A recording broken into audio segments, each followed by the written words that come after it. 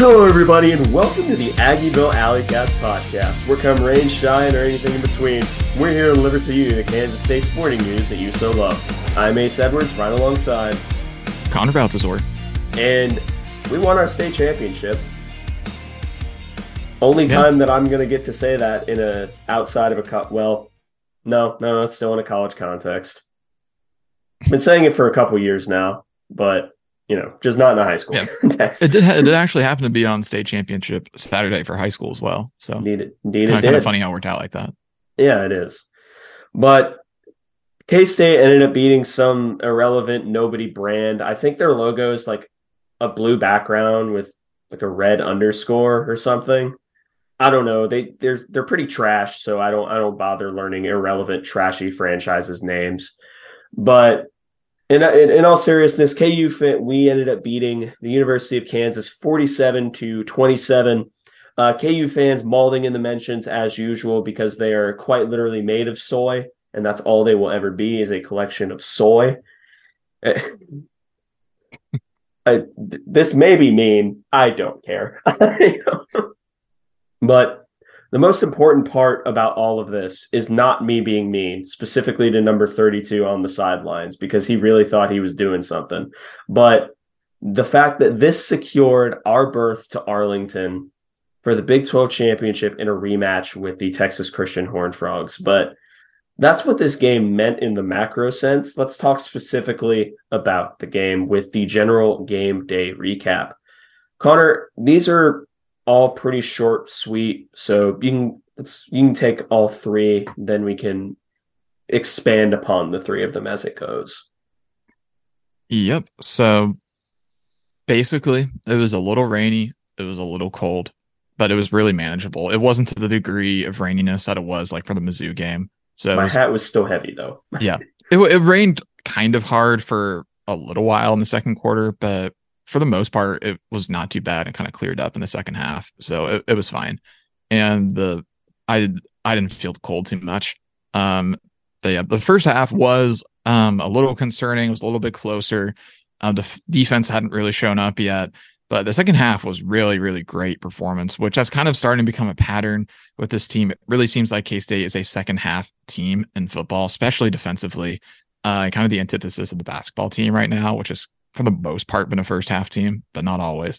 But they really had a fantastic second half as a unit. The defense really stepped up in the second half when they needed to, because KU, it felt like at times they were getting whatever they wanted, but they only had 100 yards in the second half. And on that point, 75 of those came on one drive. So it was like an 8-minute drive. And other than that, they had all 3 and outs. Past their third touchdown drive at the beginning of the second quarter, they had 3 and outs every single possession or turnovers, other than their 1 touchdown drive in the third quarter. So defense really stepped up after that third touchdown for KU. But so they did a great job past that first half, and offense was consistent throughout the whole game, as they have been under Will Howard, or with Will Howard under center, I should say. Yeah. And the second half adjustments for the defense have been the entire story of these last couple of games, except for the Baylor game where they were dominant the entire time, and the Okie State game. But the second half defense has been ridiculous. So that's a big credit to Klanderman. Obviously, you'd want to start out with that level of defense, but it's better to adjust and win the second half than it is to always win the first. And the offense has just been consistent throughout both halves because, Colin Klein's done. This is a first-year coordinator, by the way. That's the most insane part about this, is that it's a first-year offensive coordinator. But that's for the off-season episode, which will come in a month and a half or so, depending on bowl game. But let's go into the stats. I'll take the offensive stats this week. Starting off with passing, Will Howard was 11 for 21, 213 yards, 2 touchdowns. He was sacked twice, including a strip sack. In terms of rushing, Deuce Vaughn was 25 for 147, long of 32, averaging 5.9 per touch with a touchdown. DJ Giddens was reminded that he is a very good running back, got 9 carries, 44 yards, a touchdown. Malik had 3 rushes for 38 yards, 2 touchdowns. Both were the two that really stick out were 2 jet sweeps. Then Will was 4 for a net of 2, but a long of 6 on what was really like a patented, like old school Messingham play call for him, where it was that jet veer option, which I never thought we would see again. But hey, we saw it again and it worked. It picked us up the first down, but maybe try and bowl over that safety. Will, you weigh like 250. You are basically, you weigh as much as like a Cam Newton. So Yeah, that was a moment where it was a little funny to watch him try and like juke out the linebacker. I was like, Will, you've never been that guy, and you definitely aren't now. So that's not your game, buddy. But in terms of receiving, the leader in yards was Deuce Vaughn, 2 for 82, including an 80-yard screen pass. Sammy Wheeler was 1 for 42 on a broken play that made Will Howard look like Patrick Mahomes. Phillip Brooks, 2 for 38, 1 touchdown. Could have been a second touchdown, but he couldn't hang on to what was an absolutely immaculate throw to the back of the end zone. Probably the most accurate incompletion of Will Howard's career. And it's not even because it was a drop. It's just because that's such a ridiculous throw and catch that has to be made by both sides. But Cade Warner, 2 for 22, long of 13. Ben Sinnott had a catch, 2 for 11. Malik, 2 for 10. And DJ Giddens had 1 for 8. So it was you listen to those numbers and you're like, well, that's a fine offensive performance, 213 yards passing, 242 rushing. That puts you at 450, that's nothing to sneeze at. That's actually quite good. But it really does come down to the second half and the defense, which you have the defensive stats. Yep. So leading the way defensively was Drake Cheatham. He had 10 tackles, 9 of them solo, and then also a forced fumble. So he had a fantastic performance. And he actually left very briefly, admittedly, with what appeared to be some sort of like hand or wrist injury, but it was right at the end of a quarter and he came back for the beginning of the next quarter. So he was really great. Then next, true freshman VJ Payne had 8 tackles and he looked really good. I thought it was a far cry from the West Virginia game where he looked a little lost at times, like he was over pursuing at times. And he still had a couple moments like that in this game that like he allowed, I think, one big run, but just because he crashed a little bit too hard. I think it might have been the Jalen Daniels like 25-yard gain. That was like the Jalen Daniels Y lead option. Or I think that was F lead option. It was a fullback, but I don't think that was a 25-yard gain because that was a scramble. So, but it was still a good gain for Jalen Daniels. But VJ Payne as a true freshman looked really, really good. He's taken some big strides this year, and he had a lot of snaps too, so that was impressive. Austin Moore had 8 tackles and a tackle for loss. He's continued to be a really solid part of the defense. Josh Hayes had a bit of a bounce back game. He had 6 tackles and didn't give up any deep touchdowns. And the defensive back room as a whole did not give up any deep touchdowns, which we figured they would get one at least, but they did not. So Josh Hayes has a nice bounce back game. Julius Brents had 4 tackles and a pass breakup. And he again played a really good game. He didn't really give up any big completions or anything. Clay Duke had 3 tackles and a tackle for loss and another pass breakup as well. And then he also had a QB hurry, that's a QB hurry.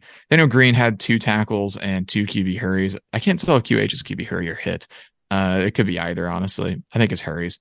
But Felix Anudike Uzama had 2 tackles. One of them was a tackle for loss and a QB hurry. Echo had a tackle and a fumble recovery. He recovered the muffed punt right at the beginning of the game.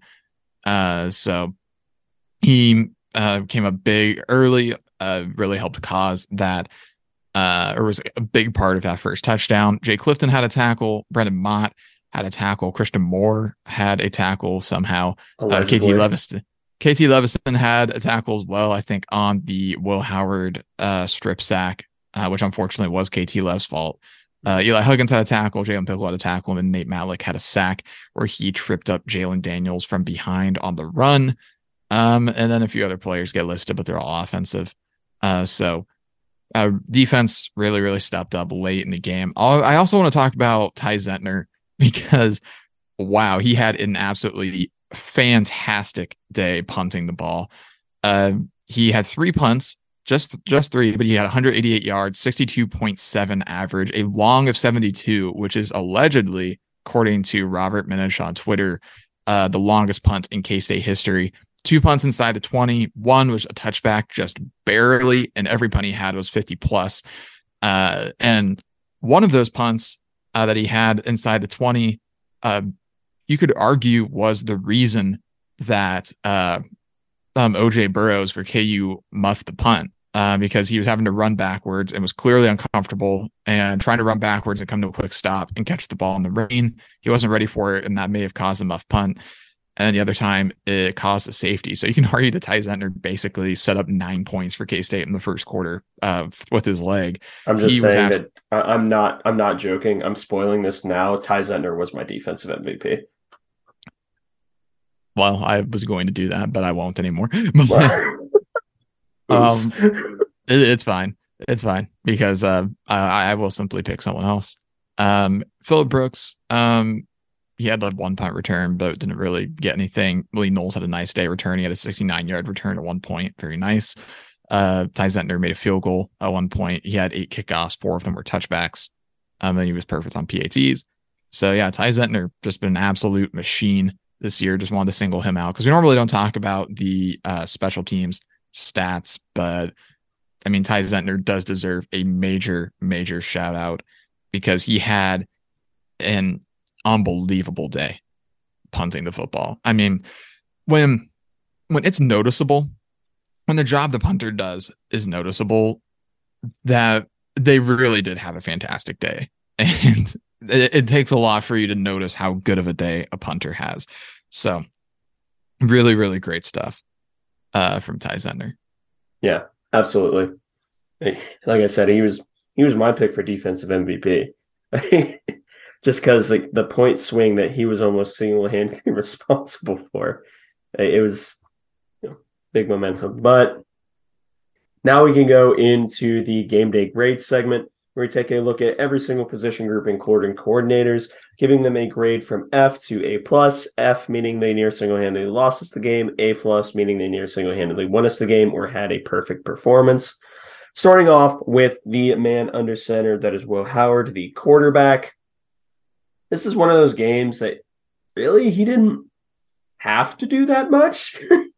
He, especially in the second half, I think he may have attempted 2 passes in the second half just because we just decided to run the ball. And that's like, there's no problem with that. That's good. I'm glad.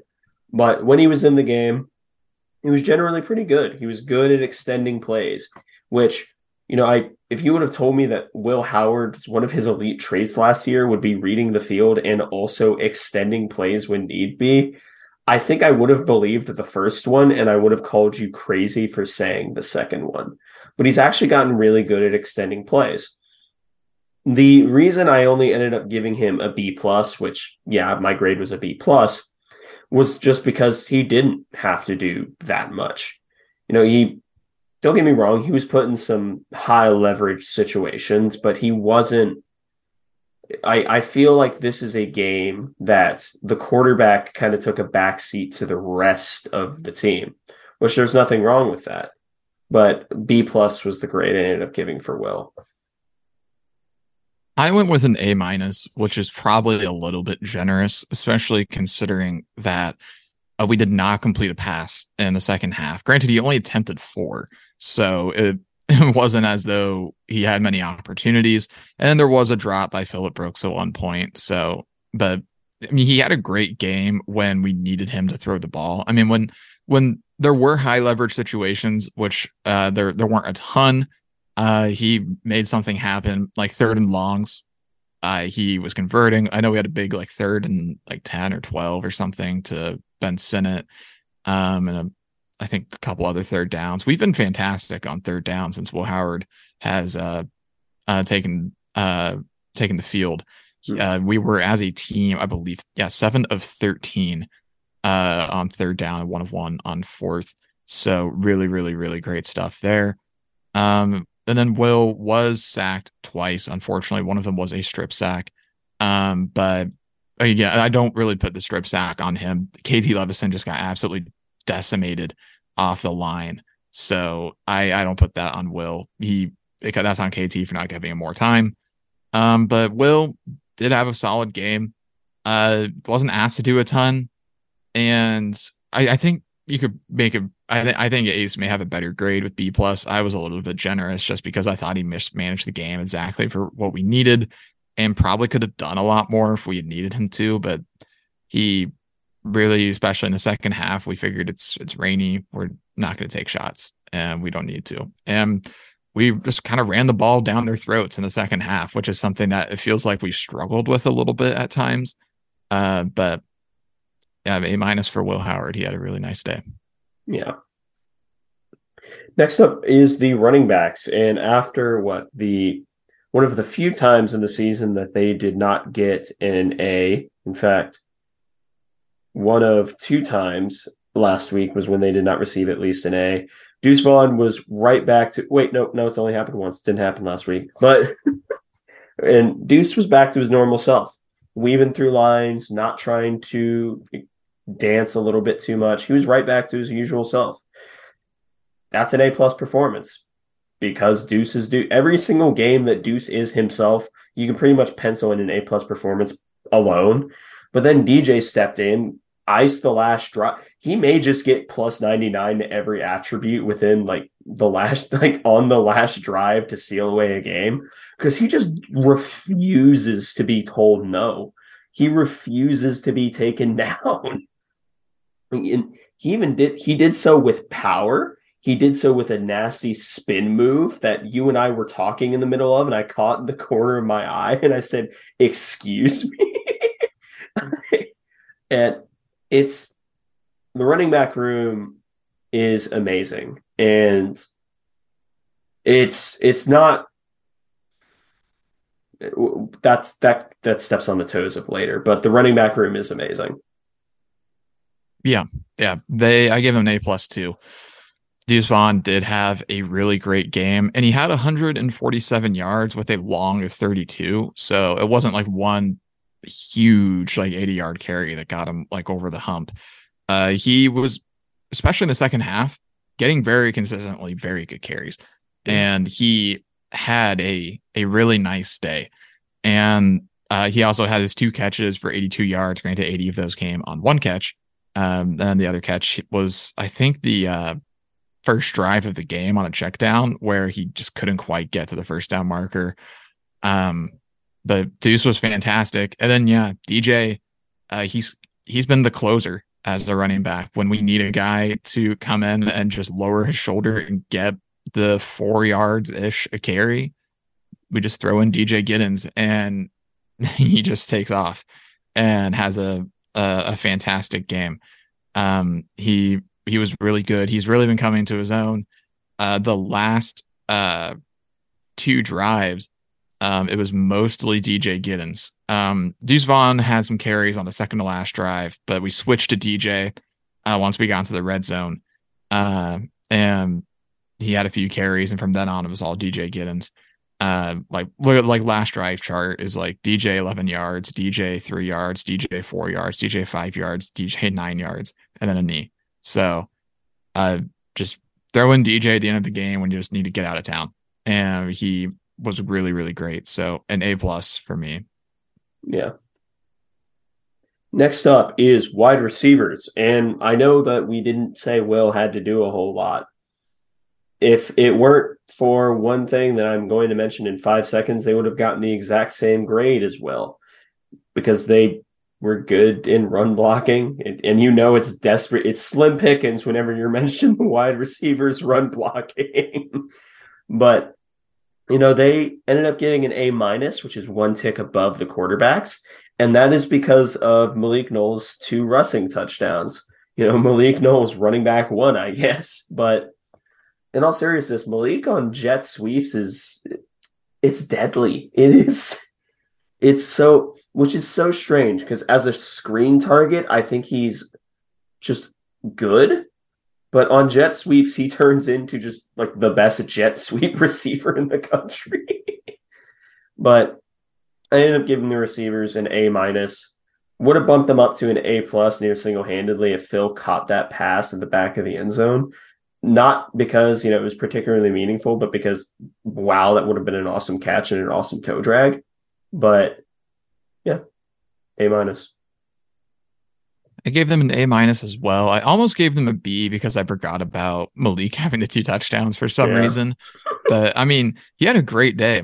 He only had 3 carries, but he had 2 touchdowns, and he had a long of 29, and that 29-yard carry was not a touchdown. So he was really great, which is it's interesting that we chose this game for Malik to really get back to running it with him because he only had 2 carries on the season prior to this game. The one long carry against South Dakota on the first play of the year. Then there's one other carry he had at some point. But Malik, he had a really good day running the ball. And then, yeah, all the receivers, the starters, they had 2 catches apiece and varied in yardage. Malik had a really great snag on a slant where he took a really big hit at the end and held on. And then, yeah, Philip had a touchdown reception on a really nice throw on an out route from Will Howard. He's looked very comfortable throwing out routes. That's really been the one consistent thing throughout his career, I feel like, is that he generally throws a good out. And then, yeah, they, like you said, honestly, they were pretty good run blocking. Going back, trying to think, I think the 29-yard run by Malik, if I'm remembering correctly, that had some really nice downfield blocking as well. Not only by the receivers, but I remember Deuce Vaughn had a pretty good block there too. But yeah, they got an A minus from me. Even if they didn't put up a ton of yardage in the receiving game, they still did a lot to contribute to the victory. Yeah. Next up, tight ends, fullbacks. Other than the Sammy Wheeler catch, they didn't do much. Ben Sinnott had one catch. Sammy Wheeler had the big touchdown grab. They were fine in the running game. I ended up giving them a B minus just because they were fine. I gave them a B. Yeah, Sammy had that catch where he was just left wide open and could have quite literally walked into the end zone. Ben Sinnott had a big catch on a third down and long-ish. It was like 3rd and 10, I think. So it was third and long. But that was nice. And then Ben had a really nice block on the Deuce Vaughn touchdown at the goal line, which was a pitch. So he did a nice job there. But other than that, they weren't super noticeable for most of the game. There were a couple times where Benson, it looked like he was maybe breaking open, but for whatever reason, the ball either went somewhere else or there was a sack or something like that. But yeah, they had a solid game. Wasn't spectacular, but they did decent. Yep. Next up is offensive line. First half performance wasn't great. Second half performance, much, much better. Pass blocking was somewhat consistent the entire time. They were able to work with Will and give him an out in pass protection, which I still think is the most underrated part of pass protection that no one talks about. Because you can have an objectively mid line, but if there's always at least one escape route, you have an amazing line. But the run blocking in the first half was not good at all. It was very, very rough. Second half, we really put it together. To me, it balances out to a B just because pass block, that KT one honestly probably cost them a grade. The KT strip sack, because that was bad. That was real bad. But yeah, I ended up giving the O-line a B. I gave them a B plus. Yeah, they definitely had a rough first half, but they had a really fantastic second half. I felt like Will had a lot of time, the like 4 times that he had to throw the ball. And then other than that, running the ball, we were just extremely successful in the second half. And down the stretch, it seemed like they got better while KU's defensive line performed worse as things went on. So they deserve a tip of the cap there. Also, Tremaine Carroll, the strength and conditioning coach, deserves a tip of the cap there because we were able to stick around and remain conditioned for longer. So a B plus to the offensive line for improving as we went. Yep. Now to the defensive side of the ball, starting with the defensive line. Other than the Nate Matlack sack, which was more of a contained sack where Matlack just caught up to Jalen Daniels, you could say, oh, well, they didn't do all that much. I think we ended up with 14 or 15 pressures. Yeah, it was 15 pressures. Which is PFF. On 15 pressures on 32 dropbacks.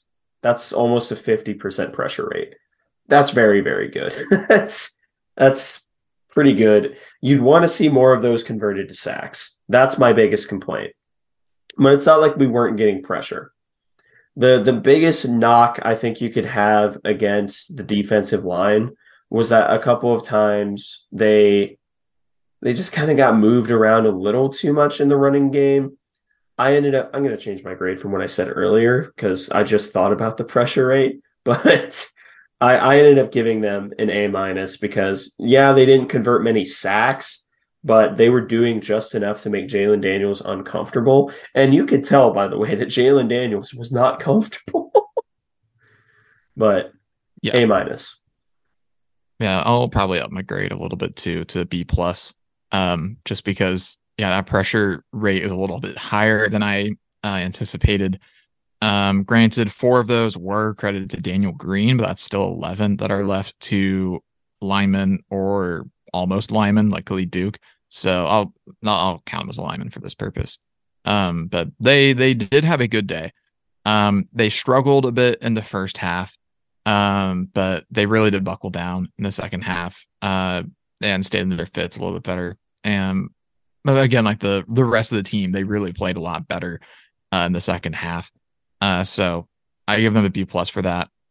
Wish the Felix could have come away with a sack. He got close a couple times and had a moment where I don't think he actually got credit for it. But I thought he had a tackle for loss. He did get a tackle for loss. Somebody else cleaned up his mess. But he had a good game. And the sacks haven't been as prevalent. We haven't been getting to the quarterback as much the last few weeks, sans Brendan Mott last week. But they're still getting pressure. But part of that's just going to be general wear and tear as the season goes on. But I don't know. They had an all-around pretty solid day. Would have liked to see a little bit more against a not very good defense. You do have to give credit to, I think it was Brendan Mott for forcing the hold that got us the safety in the first quarter as well. So B+. Yep. Next up are the linebackers. I gave them an A. And it's not just because of the pressures by Daniel Green. Daniel Green was definitely the enforcer. Daniel Green was definitely the enforcer today. But Austin Moore was back to his mid-season self after a little bit of a tiny hiccup against West Virginia. He was back to his normal self. Khalid Duke had himself a pretty good game coming off the edge and even dropping into coverage on occasion. The linebacking room had a great day. They were consistently getting to their fits, getting to their landmarks, and they didn't miss too many tackles. So, I ended up too many tackles. They still had their misses, but they didn't. It's not an absurd amount. I ended up giving them an A. I gave the linebackers a B+. I felt like they had a solid day. Daniel Green did a nice job getting pressure. Khalid Duke did a pretty decent job, and Desmond Purnell was solid as well.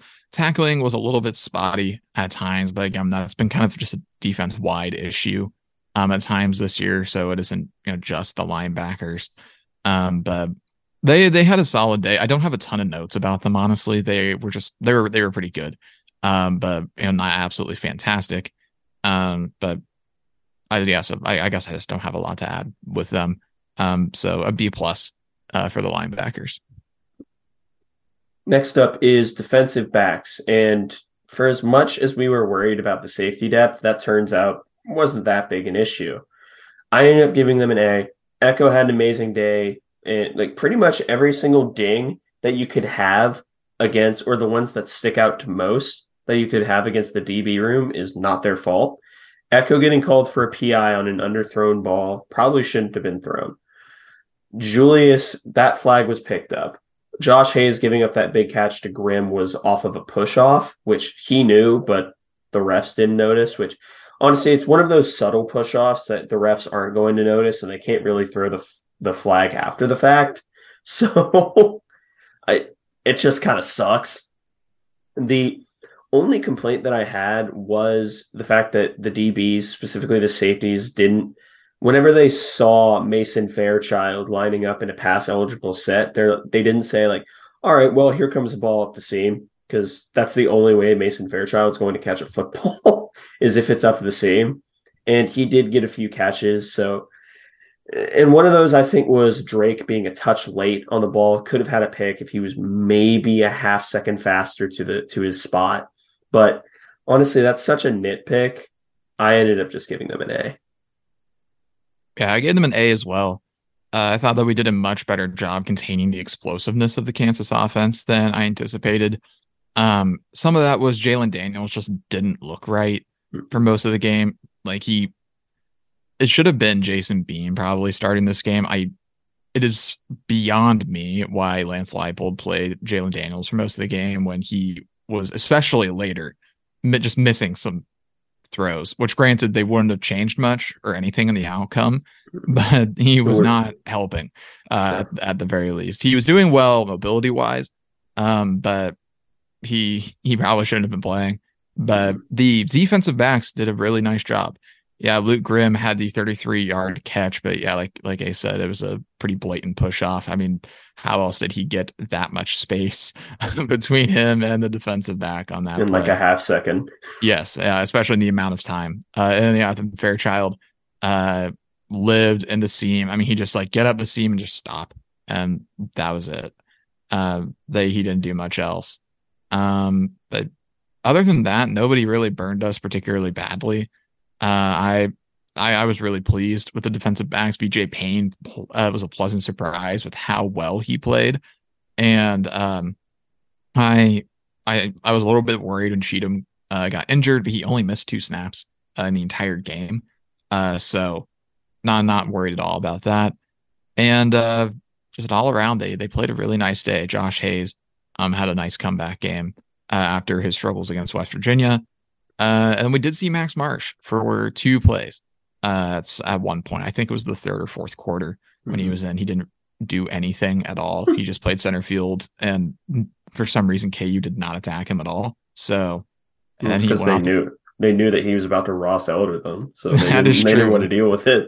He was about to have a 1-game Ross Elder arc. But yeah, it was a really great performance from the defensive back, so they get an A. Yeah. Moving on to the coordinators. Colin Klein, yeah, he gets an A. Why doesn't he get an A+? Because he didn't really have to be that creative in the second half. He just ran. All right, run duo, run inside zone, run inside, run power. I don't care. Just run something. Will, you can take over. I'm gonna go get a coffee. I'm gonna go get some peach cobbler. I'm gonna go have fun. Klein didn't have to put on this insane, offensive guru, insanely creative hat. He did everything that he needed to, and he had a good feel for what was working and what didn't. And that's worthy of an A. And again, the only reason he's not getting an A+ is because you have to do something exceptional to get an A+. And while he called an excellent game, he didn't have to do anything spectacular. Yeah, I gave him an A as well. He did have some nice play calls. One in particular that I really liked was when we brought on 2 extra offensive linemen. We brought on Carver Willis and Andrew Langang. And then we motioned Langang into the backfield And we had Christian Moore in the backfield as well for a 2 fullback set. And then after all of that, we just pitched it to the opposite direction and it worked perfectly. It's that fullback fake halfback toss play that never works in NCAA 14, but worked perfectly in this situation. So yeah, I really liked what he was going for there. Kind of taking maybe a bit of a page out of KU's book, and not necessarily to the degree that they do, but in regards of making them look elsewhere, and just setting up this expectation and then just doing a little bit of misdirection, which KU does do really, really well offensively. But other than that, we generally had a really great game, and Colin Klein realized that even though in the first half they really stacked the box against us, they'd probably adjust because they were getting gashed in the pass game, and they adjusted, and we took advantage and only threw 4 passes in the second half, didn't complete any of them, and it did not matter at all because we were the better team, and we just ran the ball at will for the rest of the game and won fairly easily when it was all said and done. Yeah. I'd say it was a 2-possession game for pretty much the entire game past the first quarter. So even if it was like 9 points, it was still 2 possessions. Things started to feel a lot better as we went. But yeah, Colin Klein had a good feel for the game and did a really nice job.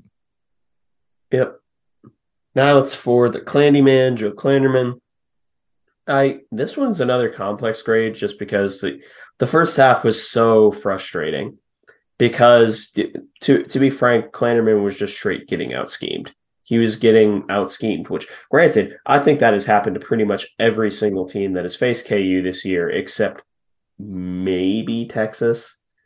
But then again, you could argue that, Texas just out athleted them. So who cares? But the second half truly was amazing. I ended up it balanced out to me to a B+.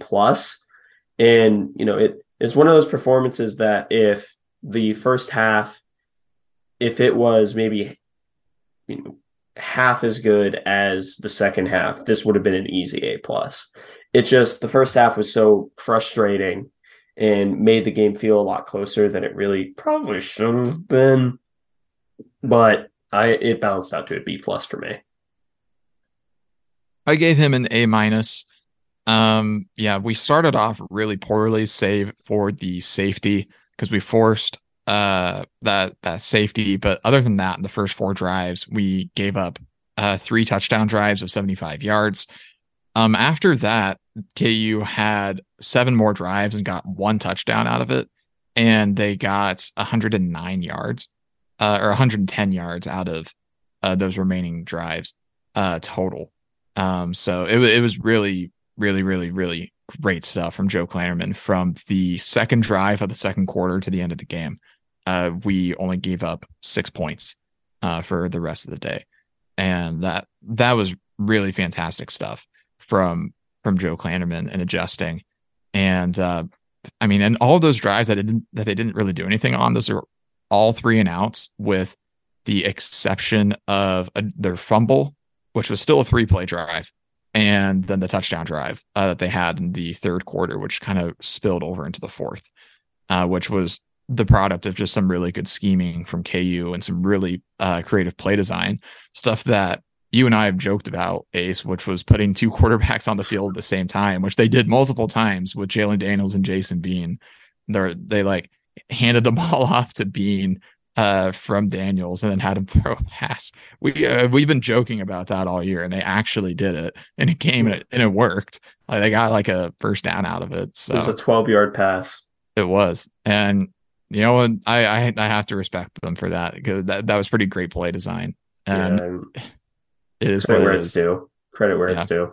Yeah, they do get credit for that, and we knew that that's what we would need to expect from them. Going into the game, was that their offense would be nothing if not very creative and take advantage of opportunities. And they used Jason Bean in creative ways that they haven't really done the rest of this year, as I recall. At least not from what I've seen. They may have done that a little bit. But Joe Klanderman gets an A- for his ability to adjust fairly quickly, quicker than I recall, at least, because only 4 touchdown drives, and 3 of them happened in the first 20 minutes. So good stuff from Joe Kleinerman. Yep. So that's game day grades. Now we can move into MVPs. Who would have guessed we're naming most valuable players in the MVP section? Offense, I feel like there is an objective answer again, and I think the objective answer is Deuce. Yeah, no question. Deuce was fantastic. And what was probably his last Home game at K-State. So if you were Uh-huh. there, I hope that you soaked it in and appreciated it. After the game, Deuce Vaughn came over to the student section and was saying something. We couldn't hear it over the cheers. And he was trying to pump up the crowd. This was after the game, but also like seemed like he was like being thankful in a way. It looked like saying goodbye because he kind of blew a kiss towards the crowd as well. It felt like goodbye from Deuce Vaughn, and which is very, very sad to think about. But he had a fantastic game.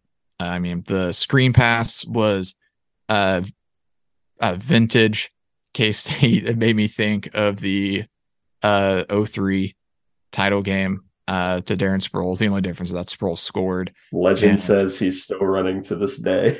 Legend has it. And I guess also the scheme was a little bit different because that was a middle screen. The whole offensive line was out there. But for us in this game, it was just a couple guys. And Deuce was really fantastic. This was one of his best performances of the year. And so he hopefully hasn't saved the best for that game because we've got two more to go. But I'm hoping to see some even greater stuff from Deuce going forward. Yep. Defensive MVP, I already spoiled mine. Mine's Ty Zentner. If you put a gun to my head and then said I couldn't pick Ty Zentner, I'd probably end up going with Austin Moore. No, I'd go with Daniel Green. Because Green's, he was that enforcer. He did get a lot of pressures. I do think that he was making Jalen Daniels a little bit nervous because he remembers last year. But I'm going to stick with Legatron as my pick. Nothing wrong with that pick whatsoever. I will pick Drake Cheatham for mine because he had 10 tackles, so he led the team there. And then he also forced a fumble, which was the first time in 4 drives that K-State ended up with a touchdown. And because that fumble drive, K-State scored after driving a little bit. So that was a big key shift in momentum there. And he also had to fight through some sort of injury for the fourth quarter. At the very least, it was an injury to the point where he had to come off the field for a play or two. It was probably a stinger in his shoulder. Yeah, I think you're probably right because they had a video of him post game and he didn't really look like he had any issues at all. So maybe it was a hand thing. But I mean, even if it was a hand thing, we saw Reggie play with a literal club on his hand for most of the year last year. So I'm not worried at all about Drake Cheatham and his health. So he had a really great game. Although Legatron is also a fantastic pick and a really niche pick, picking the punter there. Because I mean, you truly can argue that he almost responsible for the first 9 points of the game for K-State with the fantastic punt to start, and then the next punt that pinned KU down at their own 4 or something like that. Really, really, really great day for Ty Zentner. I think his shortest punt was 56 yards or something like that, which is just ludicrous, especially in the rain when it was 40 degrees. I mean, that's just really, really, really good stuff on top of managing kickoffs, field goals, and extra points. So hat tip to Ty Zentner. Even though he's not my MVP, I'm giving him credit. Yeah.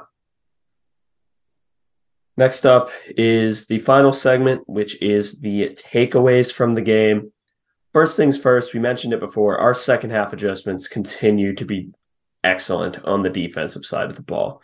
It's gotten to a point to where the story, to look ahead a little bit, because we can do that now, The TCU game, one of the stories that we really wanted to watch was the second half adjustments of TCU because they've been a pretty good second half team the entire year. And I feel like at that point, our second half adjustments were somewhat lacking. But the script has been flipped from that game to where we've been insanely good at second half adjustments. Even in the Texas game when we lost, it was not because of the defense in the second half. Our defense in the second half was insanely good. But, it's just that's all that really needs to be said is TCU will be a matchup of I'm not going to say don't watch the first half because obviously that's important, but it's going to be a second half game.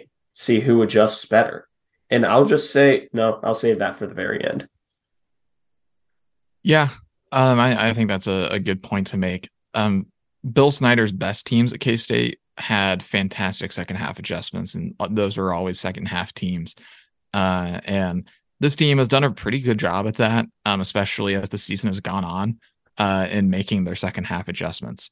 So it's definitely been noticed, the last few difficult games, where we've had to adjust for the second half and kind of switch things up. The offense and defense have been able to figure it out, and do a lot better job. Yep. So the next takeaway, Will was not asked to do much, but he did still have some pretty great moments. And I mean, obviously, yeah, we talked about that to an extent. But yeah, there was not a lot of difficulty for Will in this game. He was averaging like 10 yards per attempt, passing attempt, I think, and then like 20 yards per completion or something like that. At this point, the offense is probably approaching 4.5 points per drive. With Will, I don't think they're there. They're somewhere between 4 and 4.5 points per drive with Will under center, which was like 4.28 or something. That actually sounds about right. Because I can't find where I saw that number, and so, but I couldn't find it, and I knew the number was around there. But this offense with Will under center has been one of the most effective in the country. I think that 4.29 number would be best in the country. K-State has finished the season, I think, with the best points per drive in the conference. Overall, in conference play, I think 3.21. So that's including the Will Howard and Adrian Martinez games. So really, really, really impressive stuff from Will Howard to have such an effective offense. But what do you have to say about that, Ace? All I have to say is I'm just so happy for Will. We mention it every single week at this point, but it's just it's so encouraging, and it makes me so happy because there's not a single player on that roster that I wanted to succeed more after last year than Will Howard. And here he is, proving everyone wrong. And it's amazing. Yeah, he deserves it so much. I'm so happy that he has been able to put together such a fantastic back half of the year. And now he's gonna have a chance to go on one last revenge tour this year against TCU and try and finish the job. I mean, obviously biggest game of the year now. So this is going to be Will's biggest moment, and hopefully the culmination of a season of hard work and ups and downs for him. Yeah. Next up, Deuce Vaughn is a treasure, and whenever he leaves, he will be sorely, sorely missed. And it's not just from an on the field perspective; it's how much he embraces the fans and how much he truly loves K-State. It is not Deuce Vaughn is the type of player that he is going to drop by the university whenever he possibly can, just because of how much he loves this place.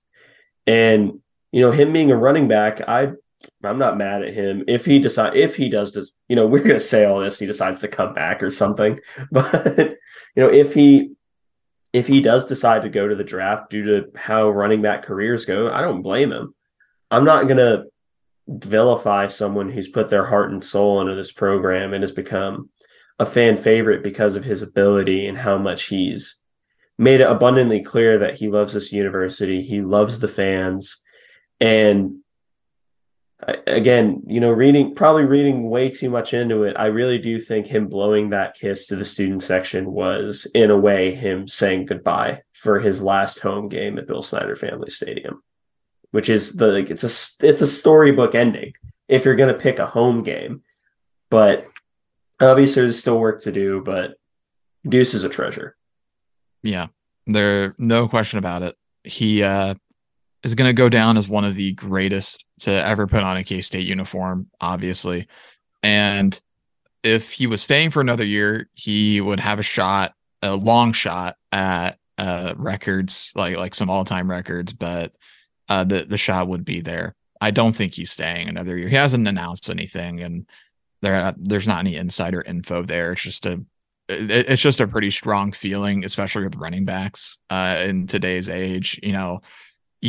There's a pretty short clock that you get in the NFL, and making it for him already is going to be such a long shot. So might as well give it a chance now and see what happens. I am going to miss him a lot. I'm happy that DJ Giddens has gotten some experience this year because I think he has some great potential as well.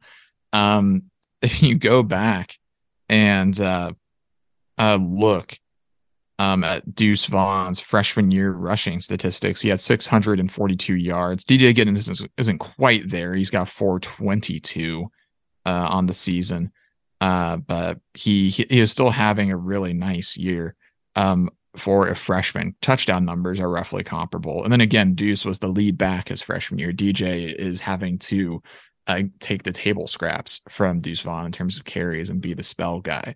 So it's DJ hopefully will come up big next year, but Deuce this year, I do hope that people treasured the last game and watching him get some breakaway runs at Bill Snyder Stadium or Bill Snyder Family Stadium for what will probably be the last time.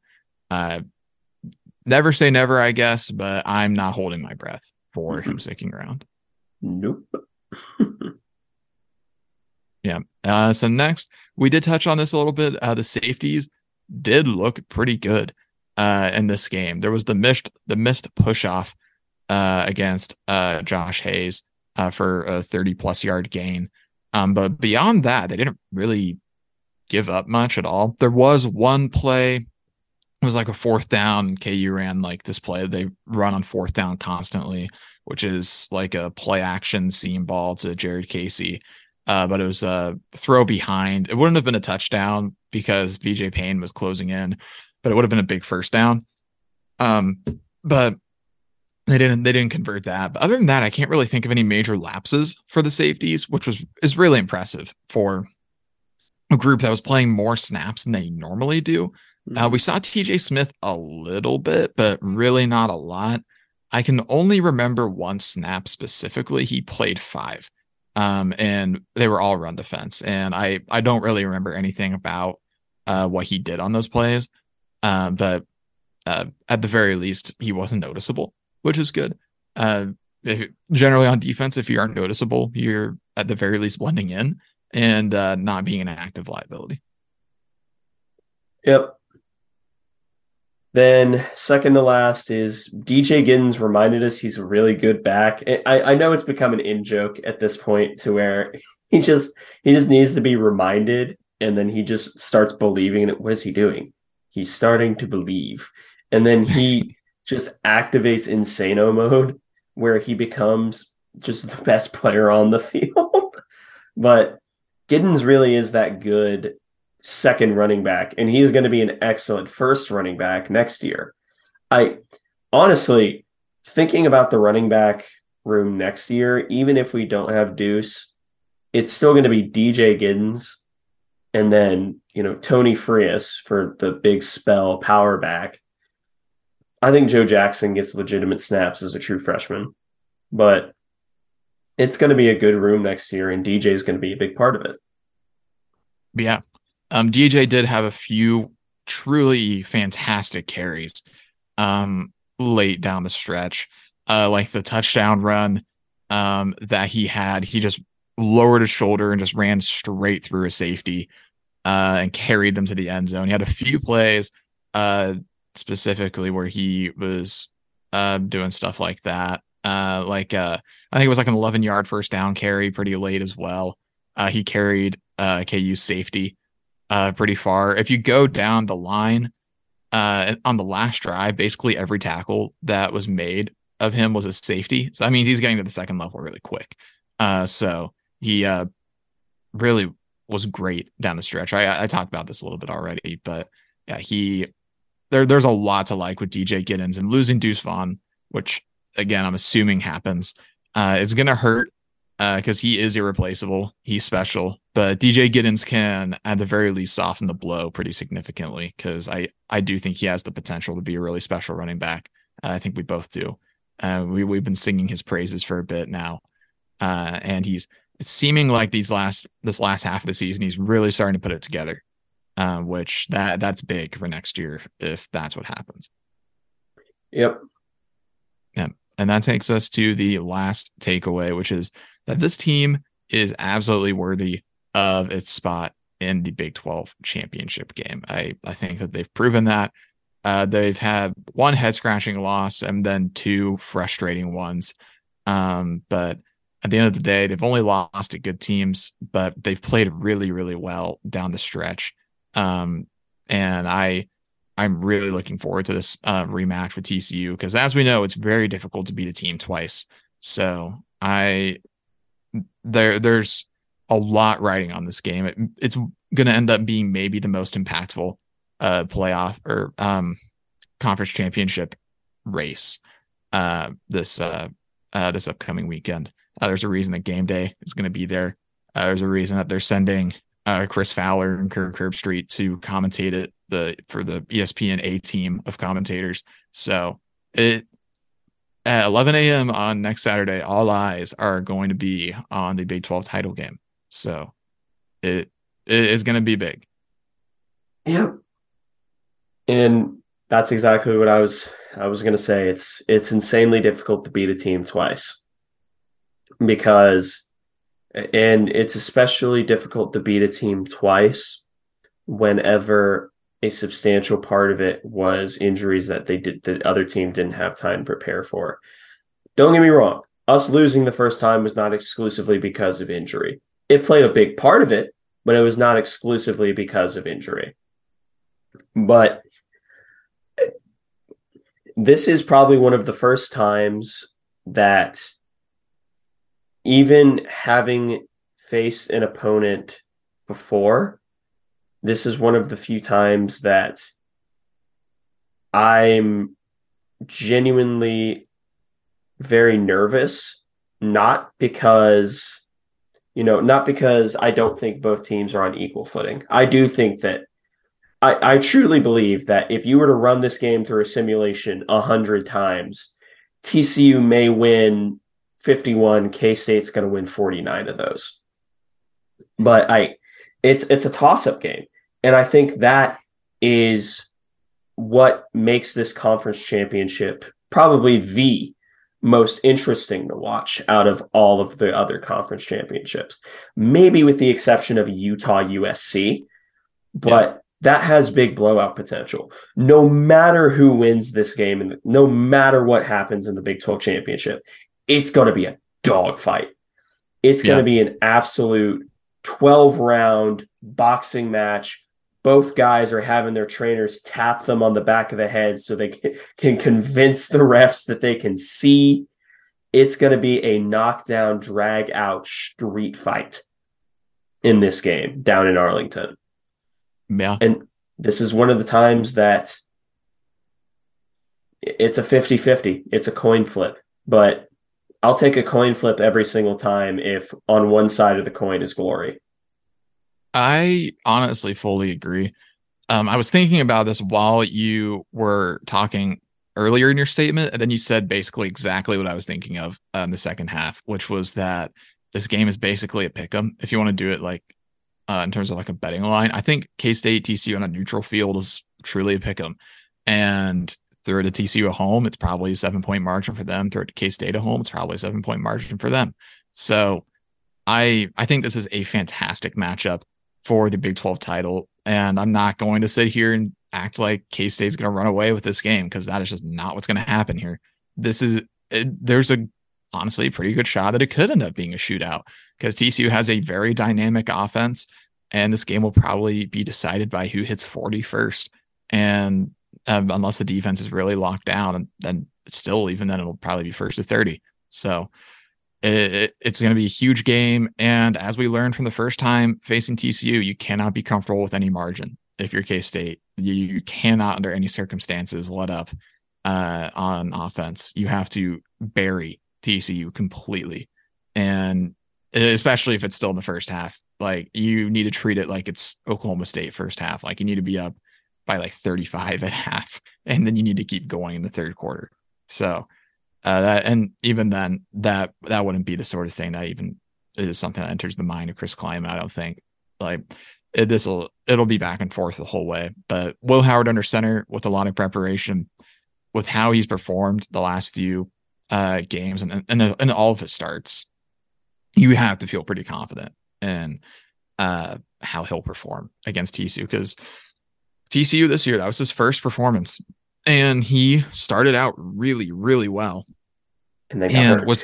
Got hurt. And then he was just inches away from a Cade Warner touchdown. We had 2 missed field goals, and also the defense just got straight up outplayed in the second half. So there's that as well. So there's a lot to unpack going into this, which we'll do more of that in the preview. So I don't want to get too far into it, but it's a huge game. It's the biggest K-State football game in years. So a lot rides on this game, at least in terms of the national landscape and the perception for K-State. And then just the opportunity to add another year to that Big 12 champions section of the press box. Because right now it just says 03 and 12. And so you'd want nothing more than to add a 22 to that. And then regardless, K-State is probably going to the Sugar Bowl from what we can tell. I mean, because if you every win, single projection has a Sugar Bowl. Yeah, there's pretty much no question to it at this point. So K-State probably ends up in the Sugar Bowl, probably playing Bama at this point. I don't want Bama. We'll unpack that later. But for now, the game in front of us is the Big 12 title in Arlington. If you can go. I can't. I can't either. I have finals that exist, sadly. I absolutely would otherwise. I would be down there immediately. But it is going to be huge, and I'm very excited for it. So yeah, I don't know what else to say about it, honestly. But there's nothing else to say that it doesn't belong in the preview episode, which look forward to that, because it'll be a little bit different from our normal scouting reports. Because if you want the scouting report, just go back and listen to the episode that we did going into the game, because nothing about that team has changed. They're the exact same team. They're pretty much exactly who we thought they were. The preview episode will be doing a little something different. I'm not going to spoil it here because, I actually want people to listen to this episode, but it's going to be different. But that pretty much wraps up this episode of the Aggieville Alley Cats podcast. Thank you all so much for listening. If you want to follow or contact the show, you can follow us on Twitter at Aggieville ACats. That's capital A, and capital C in cats. If you want to email us, we are AggievilleAlleyCats@gmail.com. If you want to follow us on a more personal note, I am at AC Edwards00. I am at Connor Baltazar, capital C, capital B. And if you want to support the show financially, please be sure to check out the official Aggieville Alley Cats merch store, where you can find such designs as the staff-approved Doomtang Clan, Play Sandstorm Cowards, and Neon Alley Cats. But most importantly, thank you all for listening to this episode of the Aggieville Alley Cats podcast, where come rain, shine, or anything in between, we're here to deliver to you the Kansas State sporting news that you so love. Stay safe, Alley Cats.